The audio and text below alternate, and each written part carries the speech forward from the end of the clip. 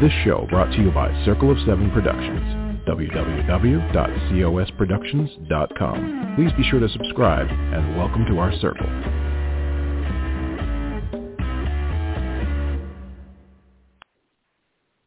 Hello, everybody. This is Patricia W. Fisher with Readers Entertainment Radio, and it is the first week of July. I can't even wrap my head around how fast this year's going. I always say that over the summer, and then it just happens all the time anyway. So we have some really fun and amazing writers this summer, and know that it is a really great book for you to step back and just let yourself read that book that's been sitting in your to-be-read pile or what have you. Just give yourself time to breathe and step away, go into an alternate reality in the pages of a book. It's, I think, incredibly important and healthy because sometimes the world just gets a little bit overwhelming. And I'm not saying to forget or blow things off or not go back to helping others when you're done, but just sometimes you need to breathe.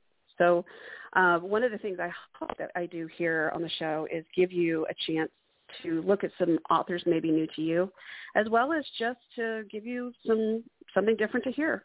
So today I have Whitney Dineen. She is an author of children's books, mommy fiction, rom-coms, and thrillers.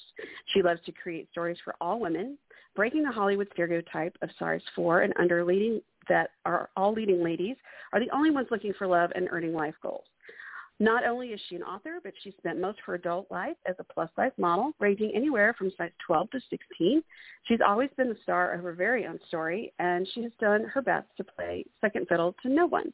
Her heroines wear double digits, even when they struggle with identity issues. They're no less appealing for it. And strong woman comes in any size, right? Women come in all shapes and sizes, and there's no perfect model out there. Her books are for anyone who loves amazing heroines, swoony heroes, and a lot of laughter. Her newest, No Ordinary Hate, is the first book in a Gamble on Love mom-com series, but she has a ton of other books to choose from, so believe me, you will be very, very busy reading her stuff. You can find Whitney online at her website, Facebook, Twitter, YouTube, BookBub, and Goodreads. All of those links are in the write-up of the show. Welcome, Whitney. How are you? I'm great. Thank you for having me. Absolutely. I'm happy to be talking to you today. It's been a hot minute since we talked. Yeah, because last time we talked about your Scottish romance. It's been a bit. Correct. Relatively normal. That was a long time ago. It was. So, and you've got a ton of stuff since then. So, so let's just kind of start at the beginning. When did the writing bug hit you? As a kid, I always wanted to be a writer. I grew up with a learning disability, and my disability was a comprehension one. So while I could read, I had no retention of what I did read. Okay. So it made my formative years a bit of a struggle, and I used to sit in the library and stare at all the books and think, oh, my God, can you just imagine what it would be like to just write one book? Just one book. It has to be so amazing. And so I started growing out of my disability in high school, and I got into the honors program, which meant I had no social life because I had a lot of lost time to make up for. So anyway, it goes back to then. That was the time where I was like, if I could just write one book in my life, I'm just going to feel like a superstar. Well, I'm amazed how many authors I talk to that they have something that kind of inhibited them from being able to read or write well as kids. Dyslexia, attention, comprehension, dysgraphia. And I always find it very interesting how those of us who struggle go into those fields because it's like, I want to do this. Like that drive to understand and comprehend and communicate is so huge. So good for you. I can imagine how many parents are probably inspired. Yeah. And to yourself is the big one. Like, because you know it, right? It is, right. And when I was a kid, I thought, I don't care what kind of book it is. It could be a comic book. I didn't care. I just wanted to write a book. So, it wasn't until I was an adult, probably in my mid-30s, that I thought, what am I waiting for? why don't I just try it? So clearly it's worked out okay. So what was it has. You've got quite a few. I mean, you've got this little lovely little long stretch of book covers. So, and all of them, will be popping up here as we're reading, as we're talking. But I mean, it's one of those things that's just kind of fun to see the progress. And then you get to, of course, you look at it and go, wow, I wrote a lot of stuff. Do you ever go back and look at other books and you're reading something, you go, wow, that's pretty good? I do. I go back after a couple of years and I'll sit down and go through them and I'll be like, well, hello. But with me, I'm sort of an automatic writer, so I'm always surprised by what comes out of me. I'm not a plotter. I have no idea what's happening next. I can't wait to wake up in the morning and see where the story goes. So I'm kind of like the secretary for the voices in my head. As sane as that sounds. Oh, wow. That is an amazing statement. It really is. My daughter was asking the other day, she goes, so how's this going? Because I've kind of had brain fog for the past couple of years. And I said, well, my characters are really talking to me now, and they're doing stuff that I didn't realize that I was like, oh, well, that makes sense. And sometimes you don't even see it until it's already on the screen. It's like, oh, well, okay, that's what's happening. And that's why. That's exactly how it is with me. I'm like, whoa, I didn't see that coming. And then it just keeps going. So I'm sort of reading it for the first time as it's being, as it's being written. I'm good with it. It works. Yeah, it does. So you have this really wide range of books. You've got children and middle grade fiction, romantic comedy, mommy humor, thrillers. How do you put your brain in these different boxes? I mean, these different genres? Because if you're writing middle grade fiction, it's very different from thriller. Well, it is. And I think the middle grade fiction, I wrote those books a long time ago. I only have 2 published, and there are 6 books in the series. But my romantic comedies just took off. And so that's where my focus has to be. The mommy humor book was cathartic to me. I had really horrible postpartum depression after both of my girls. And that was just cathartic to me, becoming sane again when they were like 5 and 7. It took me a while. Yeah. So, and then the thriller, I would write thrillers every day of the week if I could, but like I said, my rom-coms are what people love me for. That's what they buy. And so that's no hardship for me to write those. I love them. Right. So the voices are diverse. Right. It's funny because it's one of those things that sometimes you're like, okay, I'm going to go and I'm going to write this, and I've got this chapter to finish, and it's burning a hole. It's burning a hole in your brain, but then all of a sudden this other story shows up, and you're like, oh, no. Do you have a method where you write things down just so you don't forget, like notes for yourself, or do you let yourself purge that out and come back? I don't. What I do is if I've committed to a series and someone starts talking to me that's completely unrelated to the series, I just write faster to get the series out so I can get there. I don't write it down for the reason that it may not want to tell itself to me at that point in the game, and I want to be open for whichever story wants to be written when I'm available to write it. Right. So tell me, so you've talked about in your bio, you talked about sizes and classic Hollywood sizes and such, and there has been a change over the past several years. It's slow, but I'm glad to see more kinds of people in movies, and more different sizes and everything. How did you get into plus size modeling, and then when did you decide to pull that into your stories, like those kinds of stories?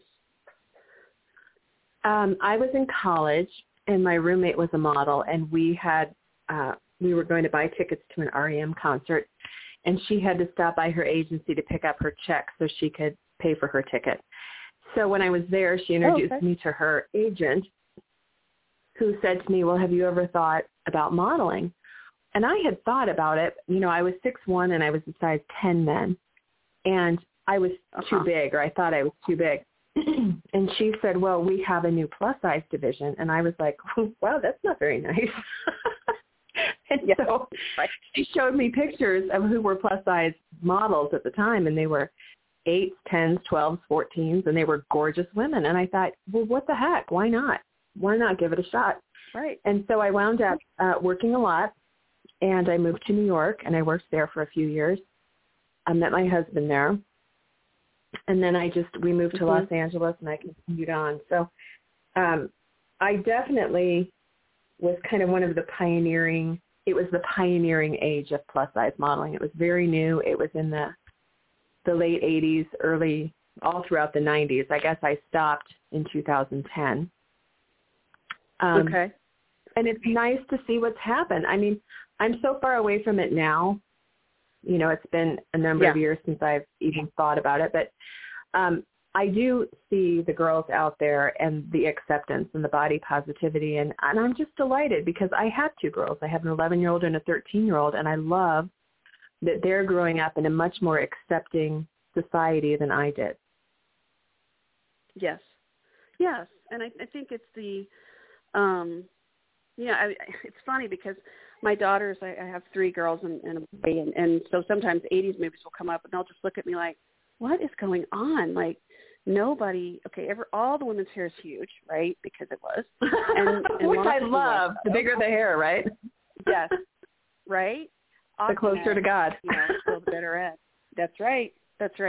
Tied, dyed, fried, and 2 feet wide. That's right. So, but then we have, but everybody was so thin. Like, you see it, and it's almost, now I look at it, I'm like, oh, people were way too thin, like skinny. So, and unhealthily so. I mean, there's people that are naturally thin and are naturally toned and athletic. You know, they will, in the natural way of, like, they're exercising, they're working for it. But it's interesting because it was like one size, like you're talking about, and that whole change came. And well, at that time there was no awareness on the societal level of eating disorders. So at the time, you had a lot of women who weren't eating, or if they were eating cotton balls because they wanted to fill up their stomach, and they were throwing up, and they were taking laxatives, and that's not the way to do it. So I love what is going on now. Only in my first 3 books are the girls size 12. Okay. And then I just don't even comment on size because it's become such a non-issue. Do you know what I mean? I want every reader to read the book and feel like I can plug my face into this book because my heroines aren't perfect and they're funny as hell. And, I want everybody to feel like they can be, the star of their own romantic comedy. So I don't even comment on it in books after the first 3. Yeah, I think I have found that you can make this, for lack of a better word, arbitrary size, because if you never really mention it and you just, if he's describing her or she's describing her and saying, she had curves in all the right places, well, that could be anybody. Sure, that could be a size 8 with TNA or a size 18 with TNA. Yeah. That's right. Yeah. And so I think it's fun to write that kind of a wide open or, blank palette, and everybody gets to put whatever colors they want on it because, that's what they see when they read it. And I think it just opened a huge door for writers, quite honestly. So, and I think it changes. We don't have to have every heroine doesn't have to be this size and this, whatever. We can make them anybody. Our characters can be anybody. And I love that. I love that about it. And like you're saying, you've seen it. You've seen the changes. And then you've got all these different books to show that you've got these great heroines and heroes going down, finding each other and finding happily ever after. So it's wonderful. So tell me about your newest book? Nope. Excuse me, No Ordinary Hate. That's the second series that I'm writing with Melanie Summers. And it's a mom-com series. So it's a series of single moms who find love. And I think for us, it's just the natural growth of our stories. You know, there are so many single 20 and 30 women in their 20s and 30s, but there is a whole demographic of moms raising kids who are wondering, oh my gosh, is there love for me? And when am I going to find it? Between which load of laundry and load of dishes? And so we just wanted to give this other demographic, like, hey, there's love for you too, and you may find it in the most unexpected ways, and we want to tell those stories. Oh, yeah. So there are 3 books in that series. We're just finishing up the second, and then there's one more that we'll put out before the new year. But you had another series that came out in April, like book 7 as well?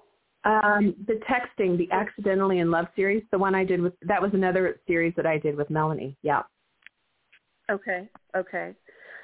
So what's coming up after you're done with these 3 mom-coms? I have 2 more books coming out in my 7 Brides for 7 Mothers series. 5 are out. 5 are out now. Next is Queen of Hearts, and then At Last. So Queen of Hearts will be out this year. At Last will be out at the beginning of next year. And then I just open myself up and say, okay, voices, let me have it. And we'll find out what's next. I'm sure it's another rom-com. So what's your method? Like, do you give yourself a certain amount of time to write a book? Do you have a schedule? How do you sit down and get these books finished? So I don't have a schedule. I like to get a first draft done in 6 weeks, so it gives me some time. Okay. I don't say you have to write this many words a day. In fact, for me, that's like the worst advice, because sometimes I'll sit down and write 1,200 words, which is nothing, and be like, well, that's all I can do today. And then the next day I'll write 7,000, and they're great. So I don't want to force a story that isn't organically telling me how it goes, because who knows what I'll wind up with. So I just fly by the seat of my pants. I wake up early. I'm up at 5 in the morning when I'm writing. Make a big old pot of coffee, hit the office, and then by the time my kids are up, especially in summer, you know, I have my word count in, so I can go out to the garden and do the gardening and take them to the pool and do mom things. Do you bring something with you to write ideas down, or are you done for the day? I mean, like, that's your word count, you're done. No, I'm done. I'll keep writing as long as the story is talking to me, but when it's like, okay, well, we're stopping, well, then I just stop and I go in the other direction. I do what I need to do. And as a mom, you know, that's a lot. I do. Right. Yes. Yes. Well, and it's interesting, too, because it's that feeling of, you know, how many interruptions can I work through type situation? Because, you know, I've got 4, and they're between the ages of, I've got one in college and then one in 7th grade. And especially when they were little, it was just like almost impossible to get anything done in summer. It's horrible. You know, it's just you can't, and even it's like, oh, okay, well, we'll go to the pool and we'll go, you know, and even then it's like, oh yeah, I'll write, but you can't, because you're counting heads the whole time. Okay, is the lifeguard actually looking at my kid? And right, or are they flirting with someone else? And my child's drowning like right in front of them. So it's one of those things where you're like, okay. I used to really dread the summer, because I'm like, well, you know, there goes 3 months of work because I can't get squat done. But I found it very interesting that if I set everything up and I was like, okay, I'm going to try to get 1 hour of work done, and I would, you know, have like Playhouse Disney, and I would have snacks, and I would have, you know, everything set up, and I would say, I'm going to go work like at the table. I'd say, okay, I'm going to work. So y'all play, you know, and they were all playing. Nobody's doing, you know, they're all having a good time. Within 5 minutes, something would have exploded, and screaming would commence. But there was one time I did that, but I didn't tell them I was working, and nobody bothered me for like 2 hours. So I don't know I don't know what the vibes is sent out. Like, mom's busy, so everybody, like, have a meltdown. Everybody I'm not sure. need her now. I know. I think that is the common mom complaint. Yeah, yeah. I remember I talked to Brenda Novak years ago, and she was saying, yeah, you know, here I have written all these books, and my mother still calls me in the middle of the day and says, what are you doing? And I was like, Mom, I'm working, but you're home. I know. I work from home. That's funny. That's funny. Yes, I get it. Yeah, so I think it's something we all wrestle with, of course, that idea that, but you're home, so therefore, you know, you're free. You must not work. Which, no, creative energy does not happen that way at all. So if somebody wanted to, let's go back a bit to the modeling. If somebody, well, first let's say, what was the most fun, you know, photo shoot you did? Like, what was the most fun, and what was ones that surprised you the most?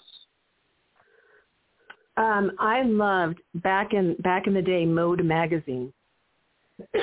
MODE was the big plus size high fashion magazine. So I loved working for them because it was always interesting locations and everyone just had such a great time, a lot of fun. Surprisingly, I love doing dam skin ads, which I'm like the least athletic person in the world. But I jumped ropes and I rode boats and I jumped on trampolines and I did all kinds of crazy crap for them. And I loved it. I had so much fun, which surprises me.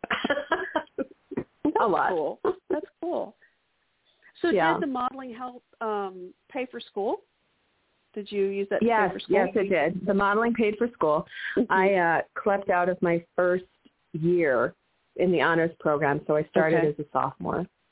And nice. I did, and it was great. And I look back at it, and I'm happy I did it, but I'm not going to encourage my kids to do it. I'm going to encourage them to, you know, take the academic route, because I look back and think, man, if only I had heard how smart I was my whole life, maybe I'd be, you know, a quantum physicist now, and maybe I'd be doing crazy, cool, advanced math. But instead, I had a learning disability, and I heard how pretty I was my whole life. And so it sort of veered me into thinking, well, that must be how I'm supposed to make my living. I made a great living. I enjoyed it. But alas, my gray matter is dwindling, and quantum physics is no longer on the table. Well, you could have a character that's a quantum physicist. Just saying. I know, right? There you go. I won't get into any of the deep thinking, but physicists should have love too, right? Right. You could do like a reverse Big Bang Theory. So you could do, you know, all the women. Yeah. You could have all of the nerds are women instead. So that would be nice. You should write that. There you go. There's your next assignment. There's your next project. Right Note to self. Talk to quantum physicists. They're too funny. And then I just stated myself. So. No, believe me. I think we're in the same pool there. Yeah. You saw my before and after. The before and after. I was just going to say, yes. You saw my before and after COVID pictures. I started out all brunette looking perky, and I ended it like, screw it. I'm just going to be gray, and who I am, I can't even. I'm so done. Right. Would you go back into modeling if you could? No. At this point? No. At this point? Okay. No, there's not enough time in my life. I mean, I don't want to be traveling. I want to be home with my kids. I want to be out in my garden. My kids are, like I said, 11 and 13, and I'm already feeling like, oh my gosh, that time's running out. Yeah. Before they're off to college. Yeah. So, no. I mean, don't get me wrong, I love to see the granny chic ladies modeling out there with their gray hair looking fabulous. And I think it's great, but it's not for me. Yeah. But it's good stories, though. Mm-hmm. Yeah, and I read so many books during those years because we'd be out on location in San Francisco or New York, or I'd be somewhere sitting in a mobile home getting my hair and makeup done, waiting all day for my 20 minutes on the set. So I read and read and read and read. It was great. Yeah, I don't think so I guess that really modeling fault. There's a lot of just right. I don't think people realize how long you wait for something to happen. Like you're sitting waiting for a very long time for everything to be set up. It's boring as all get out if you're not doing something else. I used to go with my husband. My husband was an actor for 30 years. And I'd go with him sometimes on set and sit in his little motorhome waiting to be called to go on. Hours and hours and hours would go because one shot took longer than they expected, and this happened and that happened, and then they're setting up the lighting. And I thought modeling was bad. That was horrible. I feel bad for those guys. It's a lot of waiting. A lot. I worked out. I'm in Texas, and there was a place called Green Hall, which is not too far. And I worked out there, and they did a beer commercial. So they wanted a bunch of us from the restaurant to do that sat behind it, the gristmill, to come and be in like extras. And so we did it, and we were there 15 hours for a 30-second commercial. And, I mean, they filmed a bunch of different things. So, of course, they pieced together like 3 or 4 commercials from it all day long. And it was in the summer.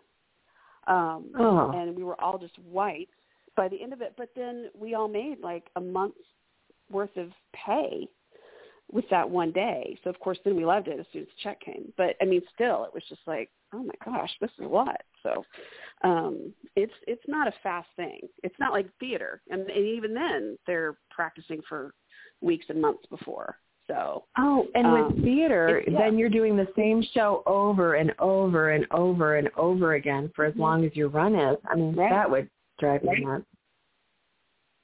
Yeah. Well, yeah, I was thinking about that. We just went to New York and we saw some different ones, and I'm like, wow, they do this 7 times a week.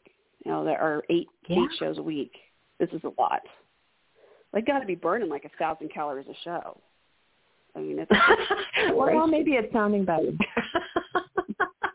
Right, and that's your workout. Ta-da! Right, I went to work. I went and sat on my butt in my office for 6 hours and burned nothing. My fingers are in awesome shape. Right, that's right. I know how to write this very well. So what have you not written yet that you want to? I want to finish my thriller series. I've got 2 more books that I keep at a low simmer in my brain that follow the one I did write. So I do want to write that. I'm just open. I will write anything if it tells me it wants me to write it. So God knows where I'm going next. Maybe like alien romance or totally teasing, but hey, if it happens, it happens. Hey, if something jumps in, why not? So this is part of, you wanted to do books 2 and 3 of the the first one's See No More, the Kate Randolph series. Right. Is that what you're talking about? Correct. Yeah. So that one is available on her website. The links are there. So go look at it, people, because it's on there. And then, you've got all these wonderful series, and you're finishing things up. Does it feel strange to have like a series completely done? I mean, do people come back and say, but what about this character? Does that? Oh, when I finished Creekwater, oh my God, did I take flack from people for stopping at 4 books. They wanted to know about this person and that person and why did I stop, and I'm like, well, I've moved on. But I get people even now emailing me saying, could you please write this one character in Creekwater? I just need to read this book. And I can't go backwards like that. I mean, maybe someday I'll be able to, but right now they're just going to have to be mad at me. Did I lose you? Patricia, I think I lost you. Okay. Yeah. Okay. I did. I was like, oh, my gosh, I lost Whitney. And it's like, no, you lost me. So It's very strange. I'll fix it in post-production. Okay. So, but I was saying, yeah, it's fine. But do you go back at some point, and if you finished a series, and people come back to you and say, but what about this character? Do you feel the want to go back and write more in that series, or are you like, okay, I'm done? Well, so in the Creekwater series, that's been the big one. Yeah, the Creekwater series is the big one where people are really mad that I didn't tie up one character for them. So I am tempted at some point to go back and give that series a 5th book. In the 7 Brides series, it's 7 books. I mean, each character has their own story. It's completely different. You know, it's different heroes and heroines in every book. But I'll be done with that. I don't think I'll take on another long series like that again. Relatively Normal was 3 books. The Mimi Chronicles was 3 books.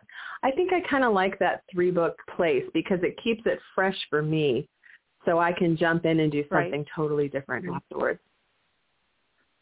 Nice. So yeah, but how do you keep your characters straight? Do you write them down? Do you have a grid? Do you Excel? Do you just remember? I mean, you know, what is your method of story Bibling, basically? Well, I have my editor do a story Bible for me. Oh, nice. As they go through it, so I can go back and remember who's who. But Melanie and I, when we're writing a book, we forget the characters' names during the book. We're like, who is that person who blah, blah, blah? So we've started writing them down because between the two of us, we just can't remember everything. We're both writing our own books. We're writing books together. So we do kind of jot them down as we go. It's funny because I've talked to different people and they're like, you know, what was that character's name? And I'm like, I'm sorry, I'm trying to remember. And they're like, but it was your book. It's like, you know, I don't remember my kid's name. That's someday. nothing. So, you know. No, totally. I'm with you. If you asked me to name all of my heroines, I would have to go to my bookshelf and look at the back of the books to tell you. I don't remember. A few of them I remember. Yeah. It's a lot. I mean, it's a lot of information for sure. Because those and, you know, stories and plots and everything is just rolling around in your brain the whole time. Even the characters that you're done with, like, okay, but they're still there. They're still hanging out. So yeah, it's a process. So you're thinking you're going to stick with 3 books for future projects, but I guess like you're saying, it would depend on the project. I feel like I have written 1 standalone rom-com. No, forget it. I wrote 3 standalone rom-coms. Everything else is part of a series because, you know, for the longest time, that's what readers wanted, a series. They wanted a series. But I am kind of itching to write a really fabulous standalone and just finished it in 1 book. So I think that might be next. I mean, I'm starting to get ideas, but I sort of have to shut all the chatter down so I can finish the last 4 books on my plate right now. Right. Yeah. I mean, you can definitely drown in all the possibilities if you don't finish the projects that are already there, which is always the problem with a pantser. And if in those listening, a pantser is a writer who just writes. Like, they don't necessarily have a plan or an outline. A plotter is someone who writes everything down and then goes by that as they write. Of course, adjustments are made on either side. I have a very good friend of mine who's an amazing writer, but she sits down and plots out. I mean, she knows, you know, what the hero's dog's name was when he was 6. You mean, you got everything. I just kind of wing it until I can't wing it. You know, like, I've got this much. I have to kind of sit down and put it in some sort of order. So yeah, it's always, everybody's got their own technique, and every book is different too. Some books, I'm sure you write from beginning to end, and then some is like you write by scene. I don't. I write from beginning to end. That's how my brain works. Okay. Yeah. Yeah. Well, I mean, you're doing a great job. Well, thank you. As long as my brain keeps working, I think I might be okay. We'll see how that goes. It's going to be good. Right. The last few years have been interesting, so definitely taxing on the brain. It's been wild. It's one of those things where you think you just read about it in books, like everything shuts down and this weird, virus comes and you're like, okay, and then it happens and you're just kind of wondering what? I mean, it's a very interesting place to be for sure. So I would say my creativity really took off. No, I mean, and it did. A lot of people had that. A lot of people, and I am so grateful for everybody who said, okay, well, I'm home and I'll be working from home or what have you, or I'm not going anywhere. So let's just make some magic happen. And I am so grateful for everybody who did that, because we needed an escape. All of us needed escape. So thanks. Well, those of us writing needed the escape too, I think, because for me, the day we went into quarantine, I was diagnosed with breast cancer. So I'm like, ooh, I don't really want to pay a lot of attention to that.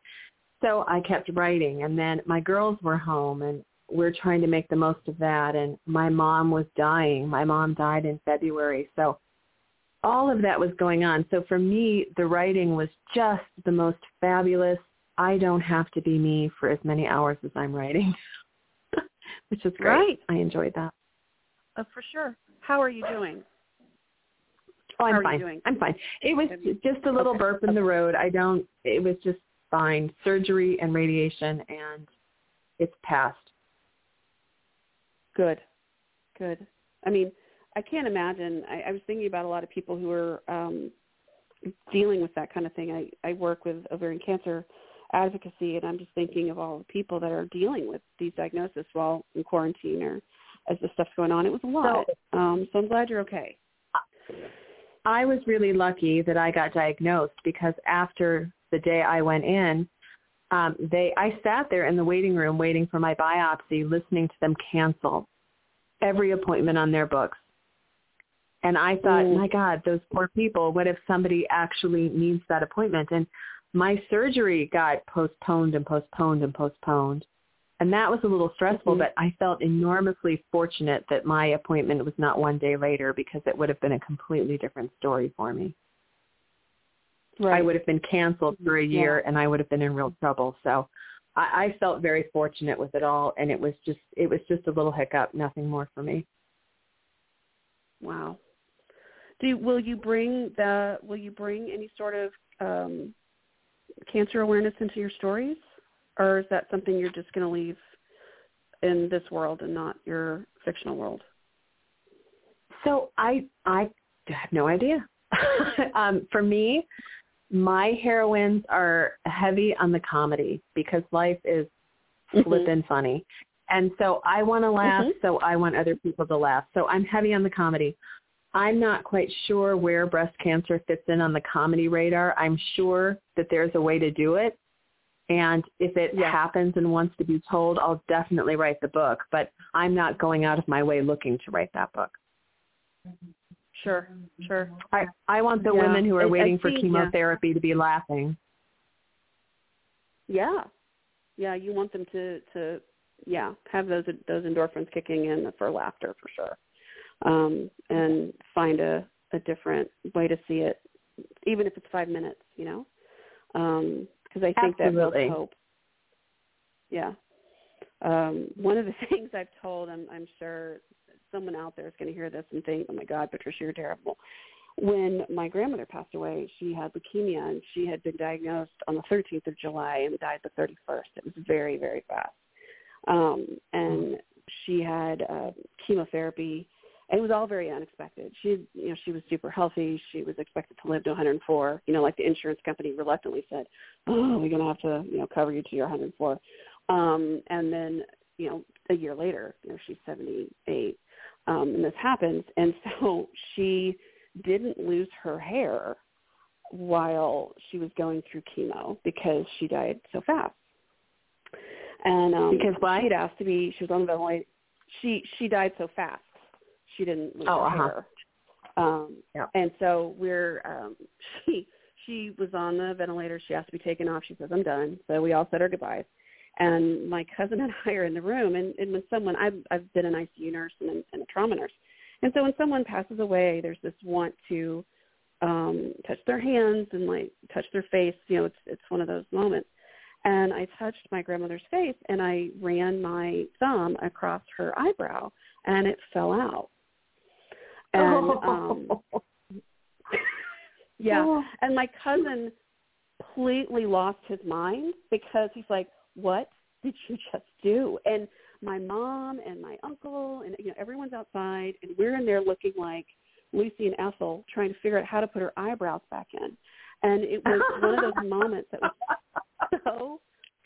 so absurd that we were crying and laughing at the same, and freaking out at the same time. It really was one of those just dreadful moments, and we've mentioned it to each other since then.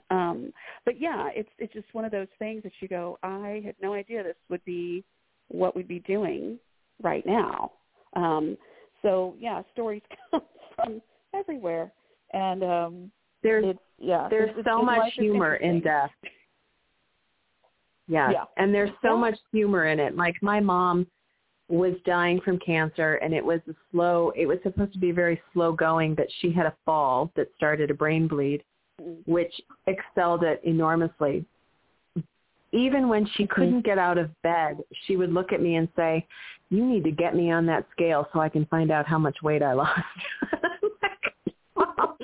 I can't pick you up and put you on the scale. And she's like, "Why? Why can't you do that? I want it in my obituary." Yeah, come on. She lost 56 pounds and looked great. Yes. There's a lot of humor. No, yeah. It's very interesting how people approach it. It's different, and some people, if they are able, and it can be quite a beautiful moment. Not everybody's is, of course, but yeah, it really can be quite a beautiful moment to be there for someone as they go to the next adventure, Both of my parents died in my home, and I was there, and it was absolutely extraordinary. I'm so blessed to have had that. Yeah. So, those moments, I think people don't talk about enough. But yeah, how do you put it in a story to be uplifting, because we're trying to make people laugh. It's a hard subject, but I appreciate you sharing it today, because that will help somebody who's hearing it. So thanks. That's a big deal. Absolutely. Happy to do it. We are going to wrap it up. So Miss Whitney Dineen, I so appreciate you talking to us today about your many, many projects, ones that are out, ones that are coming, and ones that are in the universe floating around somewhere soon to attach to your brain and give us another amazing few books. So thank you. Well, thank you. It was a fun chat. I always enjoy talking to you. So everybody who's been listening, we're talking to Whitney Dineen. She is a writer of children's books, mommy fiction, rom-coms, and thrillers. Her newest release, No Ordinary Hate, is from her A Gamble on Love series. It's a mom-com series, single moms finding love, which all single moms, single dads need to find some happiness in the world, because, there's a lot out there. And she has a ton of other books out there as well, and you can look at her website, Facebook, Twitter, YouTube, BookBub, and Goodreads. All of that is in the write-up of the show. So please, everybody, keep on reading and stay safe. This show brought to you by Circle of Seven Productions, www.cosproductions.com. Please be sure to subscribe, and welcome to our circle.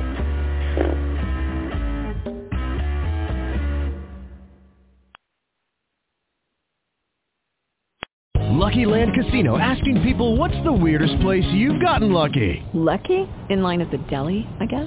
Aha, in my dentist's office.